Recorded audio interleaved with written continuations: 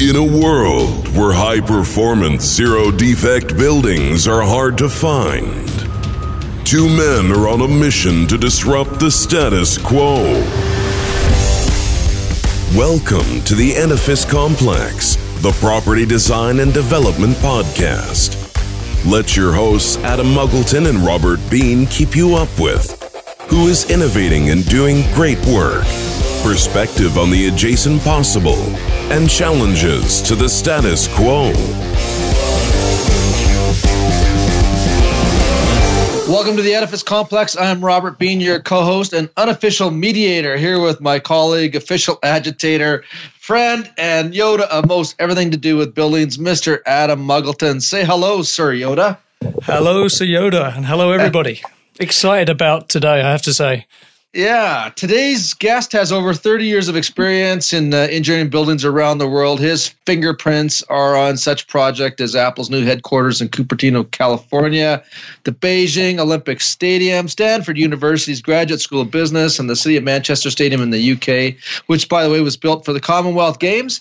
He has experience in forensic engineering and structural assessment of damaged buildings and had worked on some of the bombings in the Manchester from 1996 and in Kenya in 1998.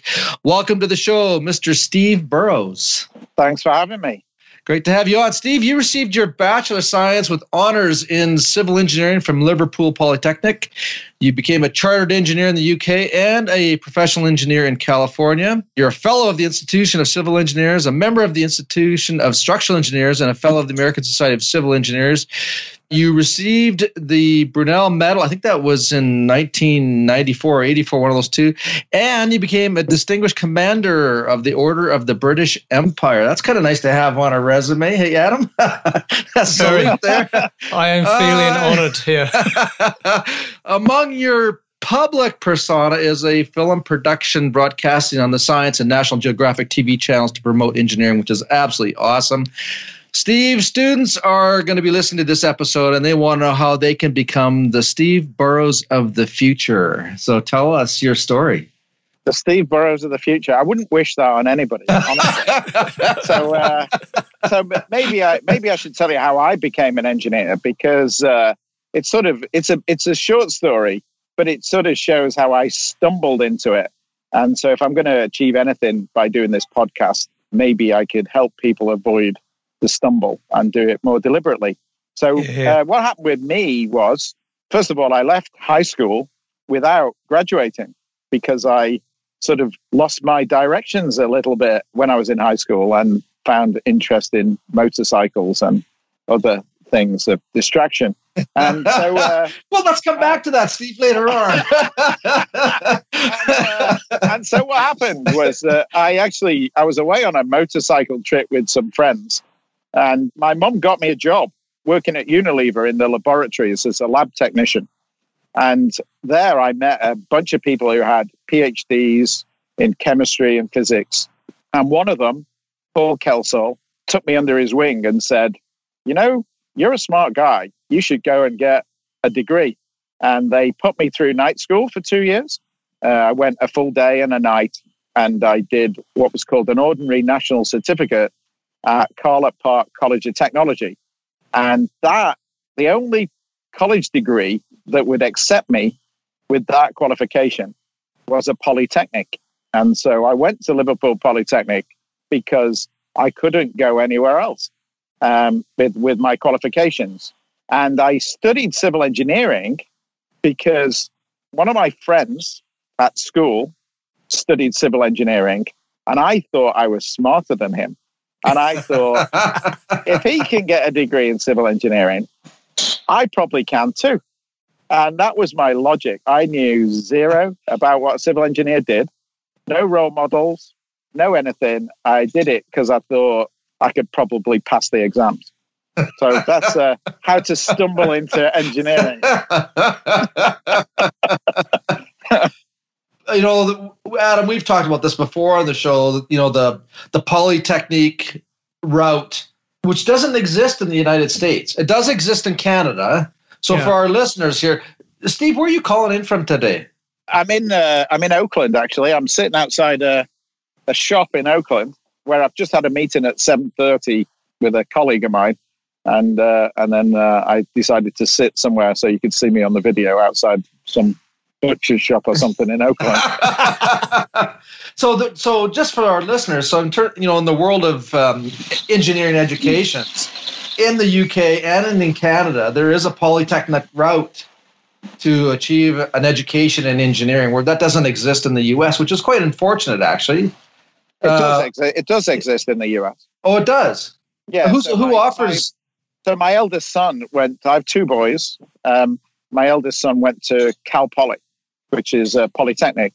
And so the polytechnic, for the people who don't know, the distinction is that universities are mostly research establishments where they teach you theory. Yeah. And Polytechnic's mantra is learning by doing. Right. And so there's much more practical work. So I learned, and what excited me about engineering was going to Liverpool Polytechnic. First of all, every lecturer was a practitioner. So they all had their own consultancies, and they taught in the laboratory. So we would make stuff and break stuff. And I just loved breaking stuff. And so it was like, it's just like, the idea to really smash things that are big and strong and then learn about them was fascinating for me. It was just like a big, toy room. And so I really, really enjoyed that. But when I graduated and joined Arup, almost everybody else had gone to university. And so I joined with 70 other graduates. Maybe one or two of us went to polytechnics. And it was sort of interesting to watch how it worked in the workplace, because they were, theoretically much stronger than me. But I had this sort of idea of, if you're building a structure, what you're trying to determine is, how would it fail? And how do I avoid that? And I'd broken a lot of stuff. So I had a pretty good idea. I knew how things fail. And so it was, my approach was sort of engineering upside down and, figuring out what could go wrong and how do we avoid that? And so, that's with me today. That's still my approach to engineering is, find the failure mechanism and avoid it.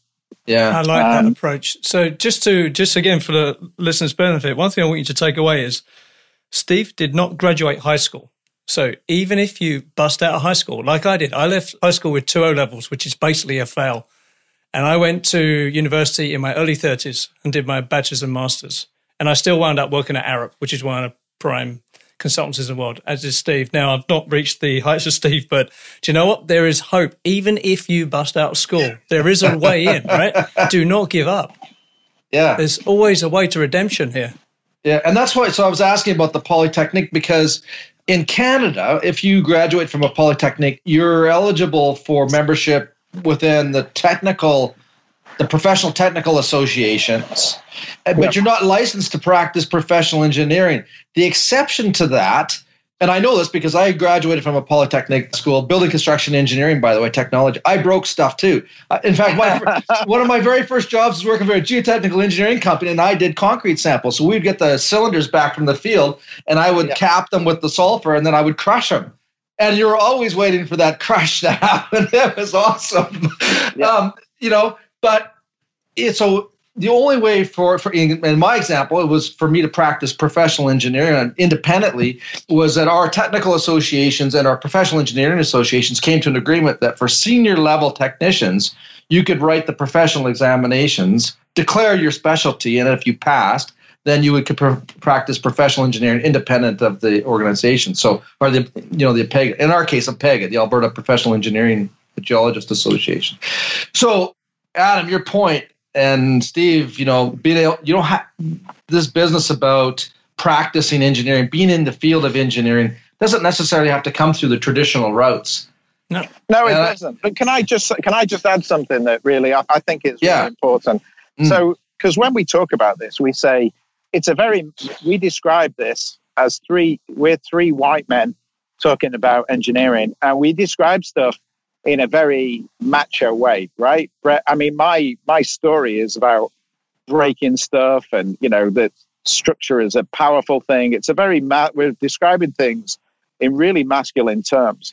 But what I did, you talked about some of my media work. So a couple of years ago, I was asked to make an IMAX movie called Dream Big, which is really targeted at getting girls into STEM subjects, to study STEM. Because one of the great myths about engineering is that it's a male profession with, based on hard hats and big boots and sort of, and sort of macho culture. Yeah. I would say what I've learned, and I'm lucky enough that, one of the great things about being an engineer is you have to have continuous professional development. You have to learn something every year and prove that you've learned something every year. Yeah. Is that it's actually a team sport. So it's not about, the reason that there is no, star engineers that you can point to is that there isn't a project that isn't done by a team. And, it is about teamwork and not about sort of lone genius. And it's certainly not a male-only profession. There today, 7% of the world's population work in construction. And those people who work in construction know that the future is about creating a planet that is sustainable. And construction produces a huge amount of waste. And it also produces a huge amount of spaces that people live in. And the gender balance is so vital to design and is somewhat missing that if anybody's going to take anything from this, I think there's more opportunities for women in engineering today than any time in history. Absolutely. Here. That's a great statement. Yeah. Very well said. For Adam and I, we've had a number of female guests on. Not enough, Adam. Like we were talking about this, that we need to get more on. And so for those listening, if you know some individuals that want to be interviewed for the show, we'd love to have them on. Well, one of the ones that comes to mind is Holly Chant from United Arab Emirates. We had her on. And, she made just some great statements that related to design. Design in itself can be beautiful. Like the engineering process in itself can be beautiful. It doesn't have to be an aesthetic thing like a building or the interior of a building, but the actual mathematics, the science itself can be beautiful. I thought that was one of the most profound statements that we've ever had from a guest actually on the show. And Holly is a great example because she's broken through several glass ceilings that were put in front of her, right? She's existing in a very male-oriented world in that part of the world and succeeding in a big way. So kudos for that. Yeah. Well, one of the stories that has come through, I think, with the women that we have interviewed is that each of them have come through their own career path, not without challenges, but overcoming those challenges has made them vital members of the team that you talk about, Steve, because they face challenges that men don't typically face. Agreed. I think there's the sort of there's the sort of glass ceiling, as you call it, or the stereotype engineer is seen as a male. But one of the big deals, for me, is that actually great design structures that are really great, they flow. It's a very fluid thing. There's a view that structures are very rectilinear and brittle, but actually the best solutions, whether they're mechanical engineering or electrical engineering or structural engineering, is where things flow. And this idea of engineering inspired by nature, I have this sort of view of engineering that we try to create things that nature tries to destroy. So engineers have, for the whole history of the planet, been at war with nature. They build something and then nature tries to, blow it over or earthquake it down or what, or whatever it might, erode it. Yeah. And actually, I think we're coming to realize that designing in harmony with nature, and it's called biomimicry, but this idea that design inspired by nature is the future of engineering. And I think that sort of, that is something that I think is where the sort of the female side of engineering is this idea of being much more at one with nature, which produces a better engineering design, is something that has been somewhat lacking. And it, we're seeing much more in the profession. So, I don't think that you can have a balanced team without gender balance within it. And that is coming more and more important in the future of engineering. It's interesting to hear you say that because I'm actually a building fan. I'm not a frustrated architect because I'm a terrible drawer, but I see buildings as an art form, right? Yep. For me, building is an art form with form and structure, right? but also it has purpose. It affects the community. It affects the public realm. So they're really important things, and their lifespan is so huge, like 50 years on average, right? They really matter. Yep. So as you say, biomimicry, biophilic design I strongly agree with that, is the future of design. And that has to have everybody's perspective, right? Particularly female perspective. Yeah. Yeah, it does. Okay. So one of my personal frustrations, one of the reasons I blog every week, is to stop my head exploding at the craziness that is our business, right? There are all extremes in our business. There's the inspirational, like lovely, beautiful buildings. And at the other end, there's just these donuts that are pumped out that are just horrific, right? And the lack of innovation and the lack of change that stops the donut making drives me crazy. Now, I know you're involved with a firm that's involved in modular and prefabricated construction. What are your feelings on that? Personally, I think it's a great thing. It enables greater quality control, more design input maybe. I don't know, but how does that work in the North American context? Yeah, well, I think, what's important to realize is that buildings are becoming less and less affordable. So there's a lot of data that shows that the cost of buildings has gone up greater than GDP for a long period of time. And there's also a lot of data that shows that the building industry is one of the least efficient industries in the world. So I recently saw some data published by McKinsey that said that productivity on construction sites is around 57%. And that means that over 2 days a week for every person on the site is non-productive. It doesn't go to delivering the product, adding value, delivering the product. So the reason for the change in construction, there's a huge global shift which is aimed at increasing productivity. And so, your logic that you described for offsite manufacturing for buildings, for example, is absolutely true. The quality does improve. But the driver for this is to drive down cost, because cities are becoming increasingly unaffordable, and yet urbanization is taking place across the planet. And there is a lack of labor in the market. In the United States of America, the average age of a carpenter is over 50 years of age. Yeah. And not that I'm ageist, I'm over 60 years of age. But that is showing that there aren't young people coming into the profession in the numbers that are required to build these buildings. And therefore, finding a way to automate the process of building buildings is absolutely essential to meet demand, but also absolutely essential to make affordable buildings, to allow, in the United States of America, it's very hard, if not impossible, to imagine how a teacher could live inside a city. And there's something wrong with society when we can't have teachers and firemen and policemen living inside the cities that they serve. And so my drive is to bring affordability back to the built environment and to drive the cost of these things down. And my dream is to be able to build buildings at half the cost they are today, at twice the speed.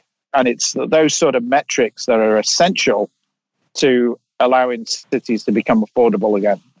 I like that a lot. So interestingly, where you're based on the West Coast or San Francisco, Oakland area, my daughter was there recently and her comment was, it's a bit like Elysium. There's the rich wafting around in their electric cars, and then it's like a barbell. There's that end of the extreme, and the other end of the extreme, there's lots of homeless people and like defecation on the street. It's almost like a dystopia in a way. Is that how you're seeing it? The social problems, there's no doubt that, I work in San Francisco. Yeah. And there's no doubt that the social problems are significant. There are large numbers of homeless people sleeping on the streets. And that's its own problem.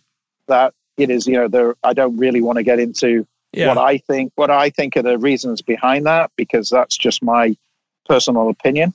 But what is absolutely true is that to build an apartment building in San Francisco today, it would cost somewhere in the region of $800 a square foot. So if you say that somebody lives in 700 square feet, that's going to cost the developer, pretty close to $600,000 to create it. And if you think of a teacher's salary, how is $600,000 affordable? And so it's this affordability issue that I want to try and address.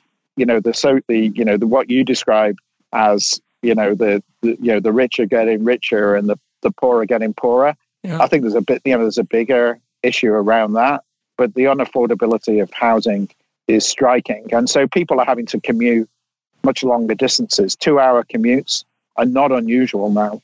And that can't go on. There's no quality of life for somebody who's having to commute 2 hours each way to work. Yeah. And, how do they have a relationship with their children? How do they relax? How do they have a good life? And so we have to stop that. We have to reverse that and get things back to what we considered normal, which is that, workers get home at 6 p.m. at night and have dinner with their family. And, those are the things that I think are important and I want to try and help resolve. I couldn't agree more with that. It's interesting. I remember that vaguely. 6 o'clock home at night. That happened to me a couple of times, at least in the last 10 years.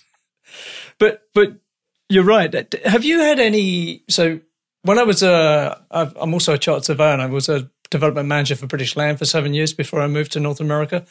And some of the projects we worked on, Arup projects actually, we used sort of off-site modular construction quite a bit, certainly on the toilet cores in residential and office buildings. But there's no real union activity in the UK. Is there any pushback from unions in North America on prefab, off-site prefab? I think so. That's a very big question. It would be very easy to answer yes or no to, but the answer is it depends. I mean, there is no doubt that somebody who's working on a construction site and is part of a union should expect to get paid prevailing wage. And, it's important to do that. We have this issue of supply and demand.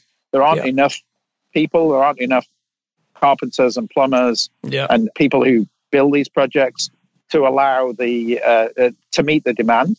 And so the unions are mostly working with the offsite manufacturing companies to try and resolve that problem. They have better working conditions in a factory than they do on a site. I mean, construction is second only to mining in the most dangerous industry in the world. Yeah. So we want people to be safe and to actually get home at night, without being harmed. And working at heights on a construction site is dangerous. And the less we do that, the less labor that's doing that, the better.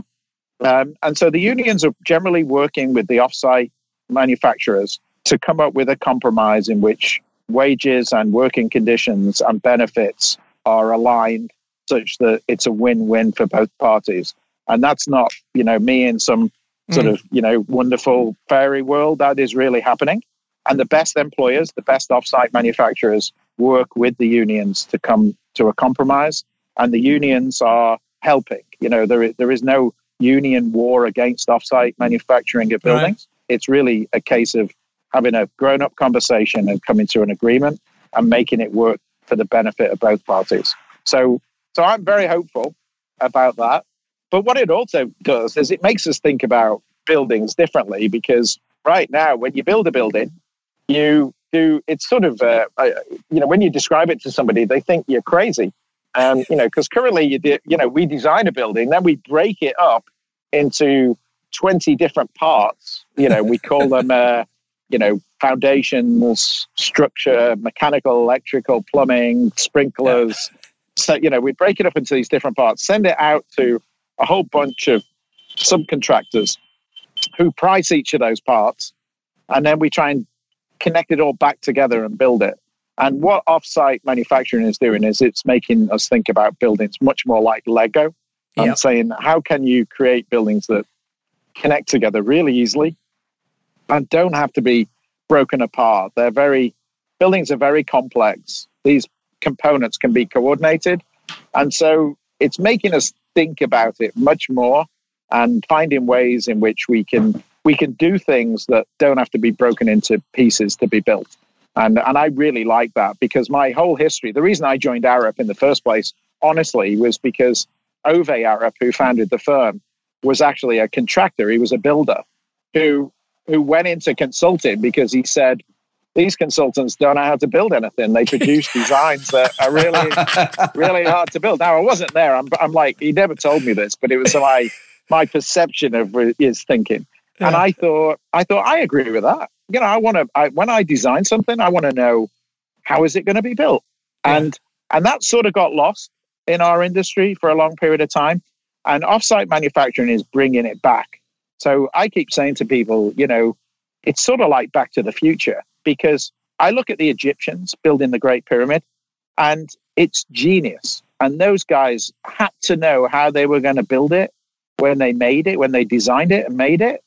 And that was 6,000 years ago. And then we've sort of lost that. And now we're rediscovering that skill. And it's super exciting because we're doing it in a modern context. So honestly, my biggest fear for the future is that I'm going to be too old to see the change in engineering happen because of my career will end, you know, and I don't want it to ever end. I mean, I love being an engineer and I want to do it forever. But unfortunately, I'm at the wrong end of it. Oh, I don't know. I think there's demographics going to go in your favor here, and is one thing. And two, I think the change is going to be exponential. It's going to be, what did Ernest Hemingway say about going broke? You go broke slowly at first, then you go broke very fast. And I think the change in construction will be the same. It will start slowly, but it will exponentially change. It will actually go faster because so many baby boomers are retiring. Something like 10,000 a day in the US are retiring. Yeah. Right? How many carpenters, tradesmen, pipe fitters, you know, design engineers in that? A lot, right? Yeah. Now, they're going to work part-time probably because it's going to be available to them. But ultimately, that pressure, I think, is going to be the pressure that's going to move change to the exponential in our business. Yeah, actually, just, you know, you've just made me think of something else that's a trend that's happening in engineering. So, you know, first of all, the people are writing algorithms. We see in most engineering firms, they employ script writers now. So there's a lot of people who, you know, have computer science qualifications coming into engineering because a lot of what we have traditionally done by hand can be done by an algorithm. Yes. And so that's a change that's happening everywhere. And the other big change that we see is the movement towards robotics on construction sites and automation actually on the site. You know, I've seen robots that build brick walls. I've seen robots that finish drywall. I've seen robots, you know, you can have cranes. There's no need for a man to be sitting at the top of a crane. It's not safe and it can be done more efficiently using an algorithm. So there are a number of trends. We're seeing people coming into the construction industry who are biologists, who have, you know, come from different backgrounds. And I think the traditional route into engineering is no longer essential. It used to be, you know, it was math, physics, chemistry, you know, engineering degree, qualification. But actually, I think that engineering is much more welcoming of a whole range of skills as it goes through this change that you described. And, you know, right now, if you've got a computer science degree and you want to create a legacy that your great-great-grandchildren will say, you know, my grandma was involved in creating that, engineering is the place to do that. And it's so exciting and a time of great change. Listen, you have got to go to NYU. They suck at inspiring their students. You got to go there and give a rah-rah speech, right? Because my rah-rah speech would send them into progression because I'm a bit of a like, come on, do it. I get inspired by the embracing the suck. But what you just described, right, is you set the reason out why they should go into the built environment. It is such an opportunity for anyone to come in, right, with some adjacent thinking and make a change. Yeah, I'm working with a company at the moment. They design schools, right? K through 12 schools. And, you know, we talk about design and, you know, offsite manufacturing of the schools. And I had to say to them, what is it like on the day a school opens? What's it like? And they said, oh, it's unbelievable. There's these children, they're super excited. They're running around, looking at the school. Because you've created something from a blank sheet of paper. You've created something that for 50 years, people are going to get their education there. And you're going to inspire them through your design and what you've done. You're going to create the learning environment for the next 50 years. Yeah. That's what we got to remember. We're not making a piece of structure.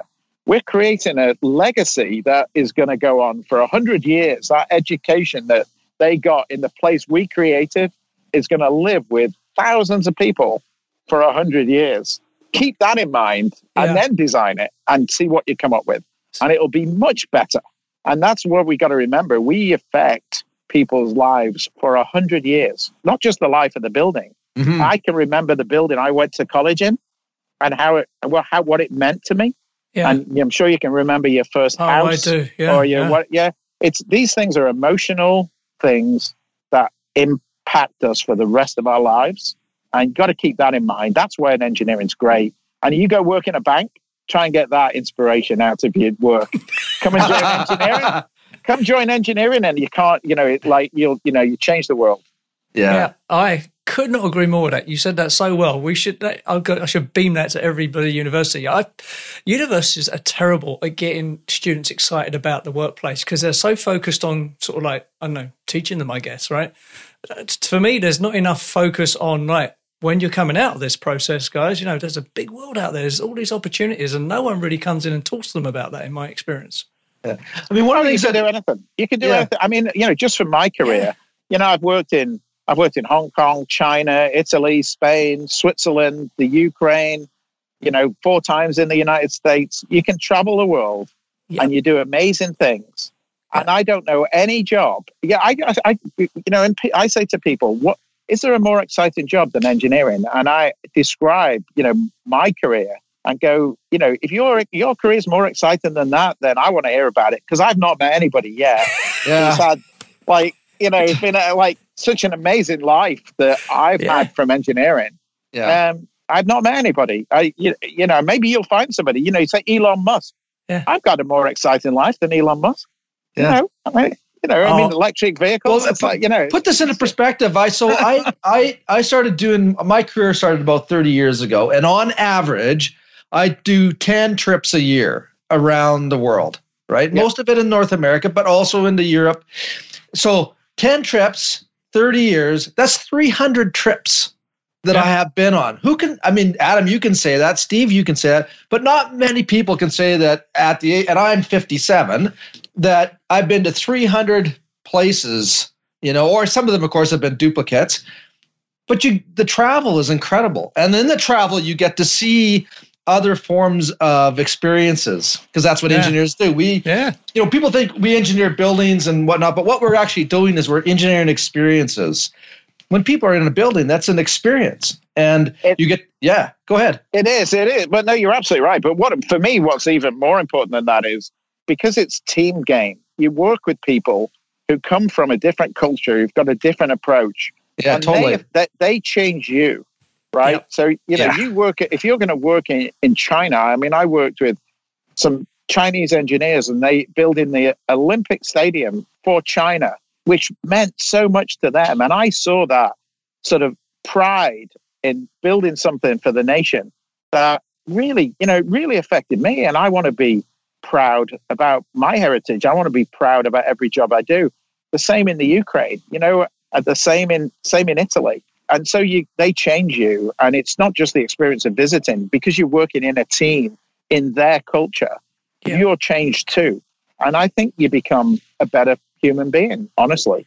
And so, I like to think that engineering has made me a better person than I was when I dropped out of high school and started screwing my life up. Well, and I don't know about you two guys, but I do know that having the experience of traveling, and like you said, Steve, they do change you. Going home, and this happens after every trip that I come home from, is that I get a sense of gratitude. Yeah. For the opportunity that I had, to travel to other cultures, to see what is happening, but also to be influenced by these other worlds, these other mindsets. And I don't know of a better way to feel gratitude than to expose yourself to these other things and then come back and look at your own world. It's incredible to have that. It is incredible, but equally, I look at my friendships around the world and think, how I wouldn't have had that. I'm in touch with people in all these countries. I'm in touch with them on a regular basis because working together on a project builds friendships that last forever, and I'm really proud of that. Wherever I go in the world, I've got a friend, and and a genuine friend. We've been through something together. We created something together, not just somebody an acquaintance. These engineering builds deep bonds of friendship. When you do a project together, you've been through an experience like no other, creating something. It's not easy, but when you get through the other side of it, there's a bond of friendship that just lasts a lifetime. And again, I don't know how else you could do that other than through what we do. Yeah, I agree. So one management people I read, he said the way you create great teams is you put people together and get them to do extraordinarily difficult stuff. Yeah, and they come out of that the other end as friends, right? Yeah, because the great news about this is that what's great about engineering, why it's special is, a few things are going in our favor. Because like gravity is the same everywhere, so it sort of helps, and it's free. And air is the same. Air is the same everywhere. It flows in exactly the same way, and electrons flow the same everywhere. Yeah. And so all these things allow you to be an engineer. Is a global profession because luckily it's the same everywhere.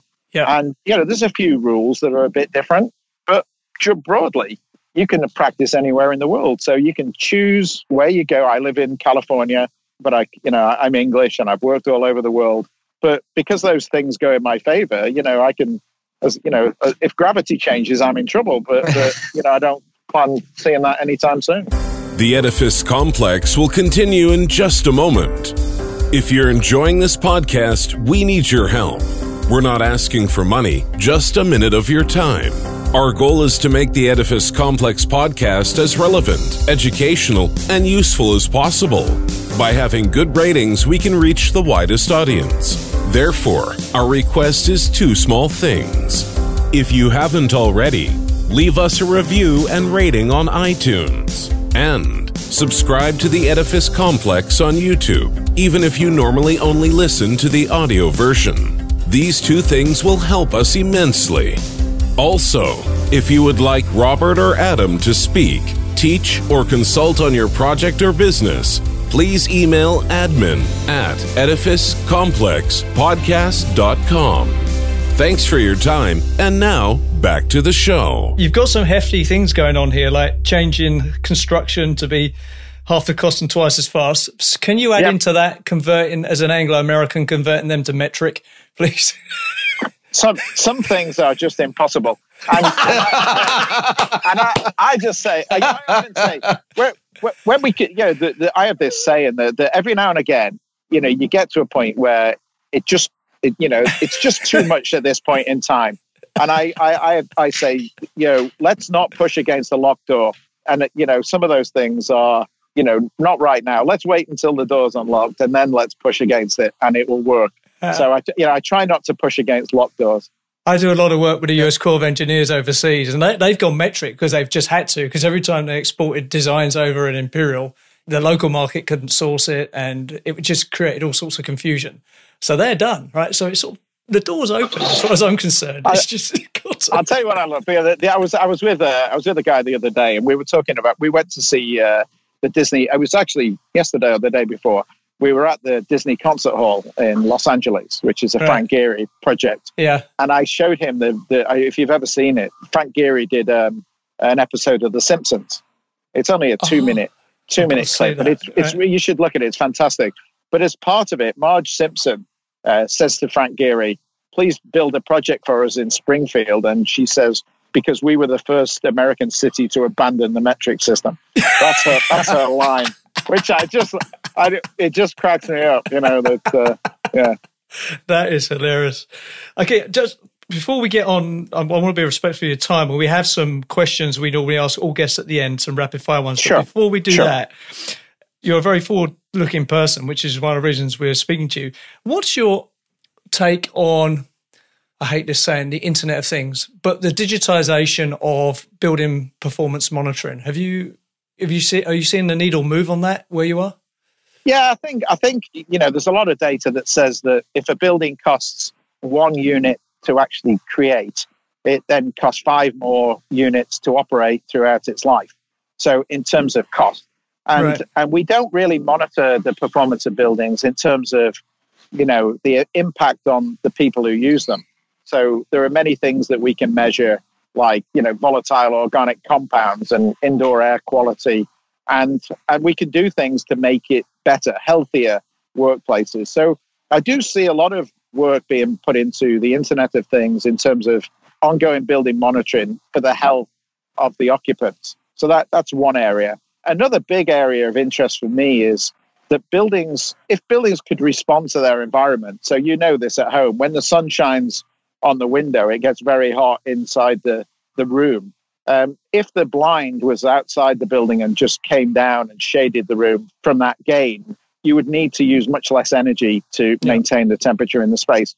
So I see a lot of work on buildings responding to their environment and being much more organic in that way. There's some cool designs where, I've seen several things. One is they grow trees outside the building, and the trees are in leaf in the summer and they're not in leaf in the winter. And that allows the trees to moderate the temperatures inside the building, which is really cool. But also building facades, electrochromic glass, buildings where they're, a bit like your Polaroid sunglasses, the glass changes to suit the environment. So I think that for me, the Internet of Things creates the opportunity for buildings to be much more dynamic and organic, and opens up all sorts of design possibilities alongside it. And that's what really excites me about it. I also have this idea that, right now you enter a building by using a key, which was invented about 400 years ago. And yet many modern cars, when you approach the car, the vehicle unlocks itself. When you leave, it locks itself. You currently set your house alarm by pressing 4 digits in a keypad, and yet the building will know when you're present and when you're approaching, and the interface, the interaction between humans and their spaces will become much more dynamic too. So those are the Internet of Things. Those are the things that excite me about that, and I see it happening all the time. And I give you one example. I'm working with a company in San Francisco, and they've created a plug-in accelerometer. So what this is, I know that sounds a bit technical, but basically it measures movement. You plug it in the wall, it measures the movement of the building. Now, what it does is every building has a movement. Buildings are moving all the time. Sure. It creates a movement fingerprint. And if there was then an earthquake, you could check the fingerprints of the building after the earthquake compared to before and determine whether the building was safe to reoccupy. And, that is it's so cheap to do. And yet it would save a lot of lives. That you see a lot of problems. Aftershocks cause buildings to collapse after an event. And you could check that without anybody being in the building. So I think technology is coming to the construction industry and is going to revolutionize how things are done. I hope so. I agree with that. I think the key factor here is going to be the falling cost of technology, right? Yes. Yeah, when you can start putting these sensors around there for 50 cents, 25 cents, or $1 a time, that's when it's going to absolutely explode. Completely, yeah. Yeah, I agree. Yeah. There was a professor, Chris Peister was his name, and this is going back now 15, 17 years ago, and he was looking at nanotechnologies, these little nano sensors. And one of the application is that these sensors could get so small that you could put them in paint, and you would paint the room and so the room surfaces became the sensor. And through technology, people could wear sensors so the building could actually know who was in the building, where they were, and what was needed to adjust the environmental conditions for that person. Now, think about that in terms of healthcare, right? Hospitals that are built for people who would say have Alzheimer's or other physical and psychological challenges. The building could actually then enable them to exist with much more comfort than today's buildings. Yeah, and what is interesting is, if you talk about environmental conditions inside buildings, people are different. So, if all three of us were in the same space, one of us might be too hot and one of us might be too cold. And so a lot of this technology is allowing you to, personally change your space so that you're comfortable. And, because right now I don't make it, mechanical engineers who design, temperatures inside spaces have this measure. It's called PPD.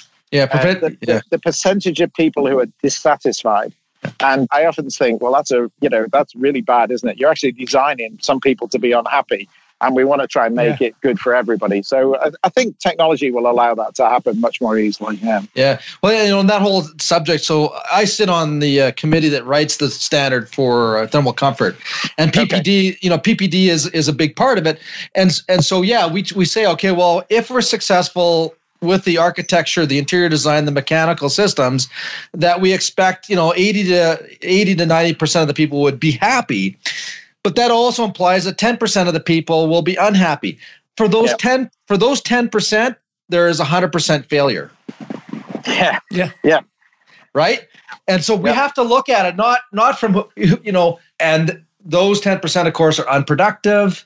They're the ones that are getting sick. They're the ones that are taking leave of absence, or present. They call it presenteeism, where they're there but they're not. Presenteeism. So we have absenteeism, right, where they're away from the building because they're sick. When they come to work and they're sick, they're still not productive. So presenteeism. America is really good at inventing words. I'd never heard of deplaning until I came to the United States. Yeah. And now I've got a new one. Presenteeism. And problematizing. But the problem is the in that 10% could be some of your most productive, valuable workers. That's the point that's often missed here, right? Right. Yeah. Yeah. So there's a value to that. Anyway, I want to respect Steve's time. Yeah. So, Steve, we're just going to move on. We're going to wrap up soon, but we're just going to do some rapid fire questions. There's no wrong answer, but there's no phone a friend. So, okay. My question to you is, again, this sounds like a subject dear to your heart as well as mine. What advice would you give to a young woman graduating with an engineering degree going into built environment? I'd say to her that this is the greatest time in history to be an engineer, and the profession absolutely needs you. Well said, man. Very well said. I don't think there's anything to add to that. That's a mic drop moment there, actually. I think. Yeah, very good. I believe it wholeheartedly. Yeah. No, I know you do. Steve, we have a whole bunch of architectural students that are going to be graduating in the next couple of years, going to go out and start their careers. There's a lot of good buildings and a lot of bad buildings. What advice do you have for these architectural students so that their career is populated with good buildings and not bad buildings? I think the best advice I ever had was by, he's a developer in London. I don't know if you'll actually hear this, but a guy called Jeff Taylor. And he said, you've always got to imagine the world by looking at it through somebody else's eyes. And so I'd say for an architectural student, understand how construction is done, understand how difficult it is to build things, understand things from other engineers' perspectives. And when you do that, you'll produce better buildings. And don't try and do it by yourself. And I say the architects I've worked with who have, generally failed to produce good buildings have thought that they were some sort of lone genius.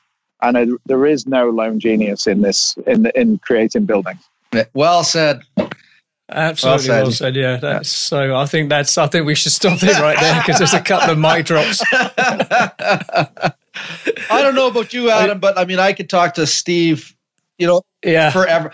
Steve, stay right there. Adam and I are going to get on a plane. We're going to come visit your ass. It's getting cold here, actually, so I'm not. All right. Yeah. So listen, Steve, thank you so much. I know we nearly had you on earlier. And I'm so glad we got you on in the end because inspirational. Very inspirational. I see when we do this podcast, I have in my mind someone who's sort of like in their last year of university thinking, what do I do? And maybe they will listen to this and get a bit of inspiration and go in a good direction. That's what I want for this podcast. I hope so too. So thank you. Thanks for having me.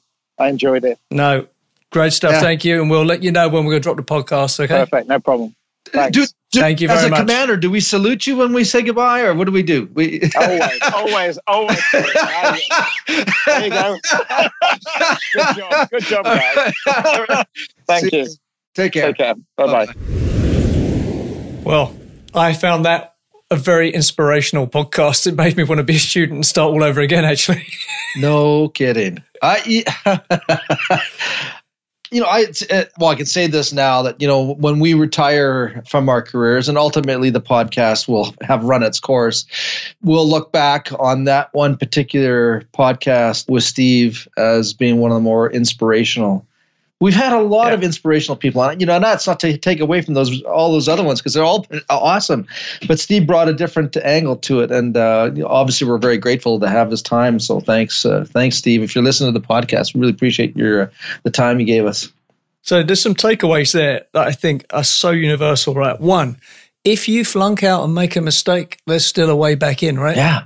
He did not graduate high school, and he's fast forward to his late 50s, early 60s. He's a very highly decorated engineer with a recognition as a CBE, and he's out there trying to make a difference, right? And also, even most people at the end of their careers, they slow down. He's still got a dream of halving building costs and making it twice as fast. Yeah. Right? So, yeah, most people are thinking about their retirement condo. He's still out there, with fire in his belly, right? There is a role model and a half, if you ask me. Well, you said that there, the fire in the belly. I mean, when you were interviewing Steve, of course, we have a visual communication with him as well, and it's like he's got this chip in his chest that glows, right? Yeah. He's just got a passion for what he does, and how could you not love that? Yeah. I like the fact he came through. So the UK, I didn't realize it was like this. It's like this to some degree in the States and Canada, but in the UK, the vocational route, I find, tends to produce the best engineers. And I'm not saying that because that's the way I went through. Yeah. But there's a route like where you go to night school, but you're working in the day. So, it's tough luck, suck it up. You've got to go to night school and work. But the result of that is when you come out of your college education, you've got the experience to go along with it. And when you get something in college that's going on you don't understand, you can walk in the office the next day and find someone who can break that down for you. Yeah. And show you in real, I'm a visual learner, so that really worked for me. Right. Yeah. Whereas the theory, I loved applied maths, but pure math drove me nuts because it's just so intangible, right? Yeah, yeah. So again, it's probably because of my bias is like this, but vocational, people who came up from the vocational route, they still wind up being chartered engineers and professional engineers, but they just have that can-do practicality, right? They're hands-on is the way I describe it. They're kinesthetic in how they approach things. Yeah. That is actually a bit of a difference maker, I believe, now I'm getting older and looking back. Without a doubt. I mean, we've talked about this before, and some of the conclusions that, like when we were hiring engineers out of university for our business, we wanted to know, what did you do during summer breaks? Were you on the tools, or were you actually on the job site working the tools? Those guys that had field experience, that were willing to say, okay, I've got this academic capability. I got a good mind for the math and the sciences, but they ended up working at Walmart, Sears, the Bay, or whatever, right? But the guys that said, if I'm going to be a civil engineer, I'm going to go learn about concrete. Where do I learn about concrete? I go learn about concrete by being on a crew. I'm going to wheel concrete. Yeah. I'm going to pick up a wheelbarrow for 2 months of my life, break my back, but understand what concrete is, the field experience for the engineer is priceless. He made some really good statements. I know you wrote it down. I wrote them down. One of the ones that I thought was really good was engineering is at war with nature, or has been in the past at war with nature. Nature always wins. So let's learn with that. And then so we went on to the discussion about biomimicry, and we of course have had a guest on who specialized that. What did you think about that statement? Nature always wins. Engineering in the past has been at war, and we need to change. All right. So when I was a partner at Cobalt Engineering, that was our thing. We've got to learn. So we were big proponents of sustainable design, and we were big proponents of radiant systems, which in North America is like selling rabies, right? No one wants it. Yeah. But what we were saying there is, let's obey the laws of physics, maybe, right? Which is nature. So, hot air rises. It doesn't fall out of high-level supply grills. And cold air dumps. Yeah. Right? Yeah. Just the basics of physics, let's not fight nature. Let's just go along with it. Yeah. This is why displacement ventilation works. Someone said to me, that new technology is never going to work. And I always put up a picture of the wind towers in Dubai and Iran. So, those were built over 1,000 years ago. What did they know? So that goes to his point, right? Back to the future. The Egyptians knew how to design and build. Yeah. Design and build today is a contractual form, but actually design and build as a concept is a way, way deeper concept. Right? Yeah. As you know, I just came back from Italy, and I spent a good part of my time over there looking at the old ancient architecture. Or the rubble. So that's right, exactly. So my dad's, as for those who are listening, my dad's a chartered accountant, and he was over in Italy a few years ago, and he came back, and of course, his eyes are looking at the old Roman ruins. And I said to him, so what do you think of the old Roman ruins? He goes, oh yeah, that rubble.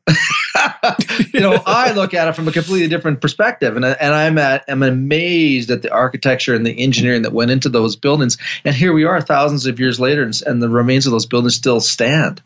Now, when I talk about, you want to talk about a design build concept, right? That was all design build. Some of it was done under brutal dictatorships, but granted, we're going back that way slowly. But they did some good stuff. So and going back to nature wins. Well, if you look at the ruins around the world, it doesn't have to be in the old ancient Roman or Greek, but you go to China, you go to anywhere in Asia, India, the Middle East, nature wins. Well, this is going on to his thing that biomimicry and biophilic design is going to come back, because that speaks to nature winning in terms of right. Climate erosion on your cladding and, resilient buildings to deal with that, right? And how you can be more integrated with nature rather than fight it. Yeah. Right. So that goes to more natural ventilation solutions and more, there's a whole raft of solutions that aren't run of the mill, but are available that I think are going to come back into buildings, right? Yeah. He said another thing that I want to get your perspective on, because there's a big message in here. And he said, in terms of productivity, the construction industry runs around 57%. In other words, for every 2 days of construction, only one of them actually goes towards building the building. The other day is wasted in moving stuff, going back and forth to the jobs. There's just a lot of waste. Yeah, so my perspective on that is, so I do a lot of work in the Middle East and in other countries where labor is so cheap, right? So in some countries, labor can be as little as $1 or $2 a day, right? So you're never going to automate that workforce, right? But the productivity of that workforce is probably way less than 57%. So one of the few upsides of expensive labor is it forces you into innovation and automation, right?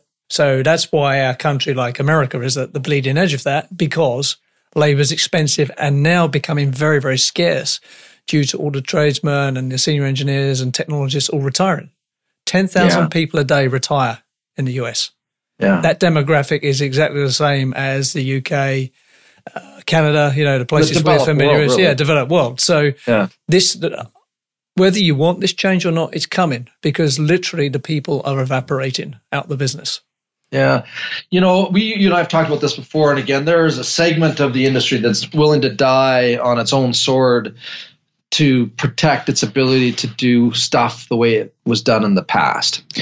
And and if we had Steve back on again, I would like to ask him this, because I think the stats, and I'll have to get corrected on this. I admit this is just coming back from my memory, but over 60% of the buildings in North America are under 10,000 square feet, which means that most of those buildings were fabricated by small firms. And in the world of mechanical, those are companies that have 4 employees or less. Yeah. Typically, the owner has no transition plan in place. And there's a difference between the two business owners. One who is the businessman that owns the mechanical contracting business, and the other one is the tradesman that owns the mechanical contracting business. And their sense of security comes from, in the case of the businessman, his share value. Yep. Because he's going to sell that asset at some point in time. The tradesman that owns the trades business, his sense of security comes from the ability to do the work. Yeah. One has a job, one has a business, right? Right. And what we find is that the tradesman that owns the business looks at prefabrication as a threat. He sees that whole world as, that's my bailiwick. That's my job. I can do that, and you're doing it in a factory. Therefore, you're taking my livelihood away. And they will die on their own sword to defend that. But you know what? So here's the reality to that. Yeah. They can die on that hill. Go ahead, knock yourself out is my message to them, because this is what's happening, right? The transition from horse to car took 10 years because the lifespan of a horse is 8 to 10 years, right? Yeah.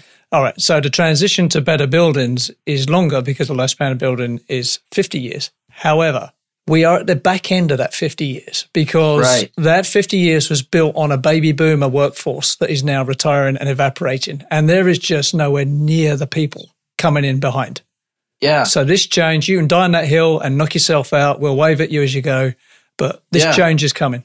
So you made a statement about North American Radiant Systems. So this message for those that are in the mechanical world, in the hydronic, the hot water heating, but specifically that deals with Radiant, is that there's so much custom work out there. Yeah. Every time a system gets done, because there's no prefabrication, there's no standard, right? Yeah. So the custom work gets installed into someone's home, and because of demographics, the person who designed and built that system, it's a one-off.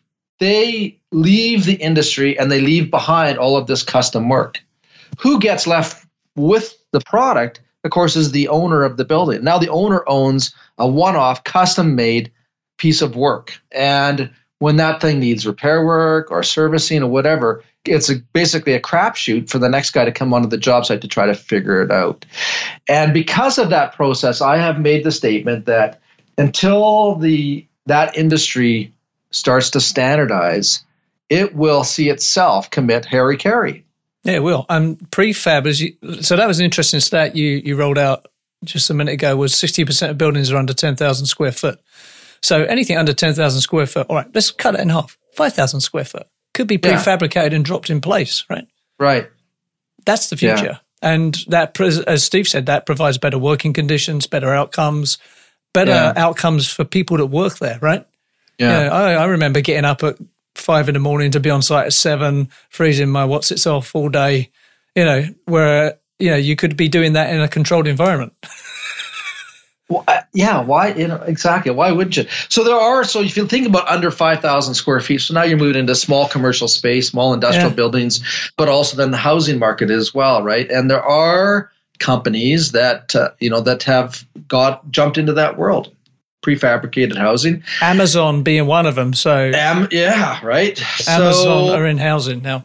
Yeah, this whole prefab, as you know, my history, we had a prefabricated mechanical company where we were making substations and perhaps we were ahead of our time. I've left the industry, that part of the business behind. The production of those systems continue on with another firm.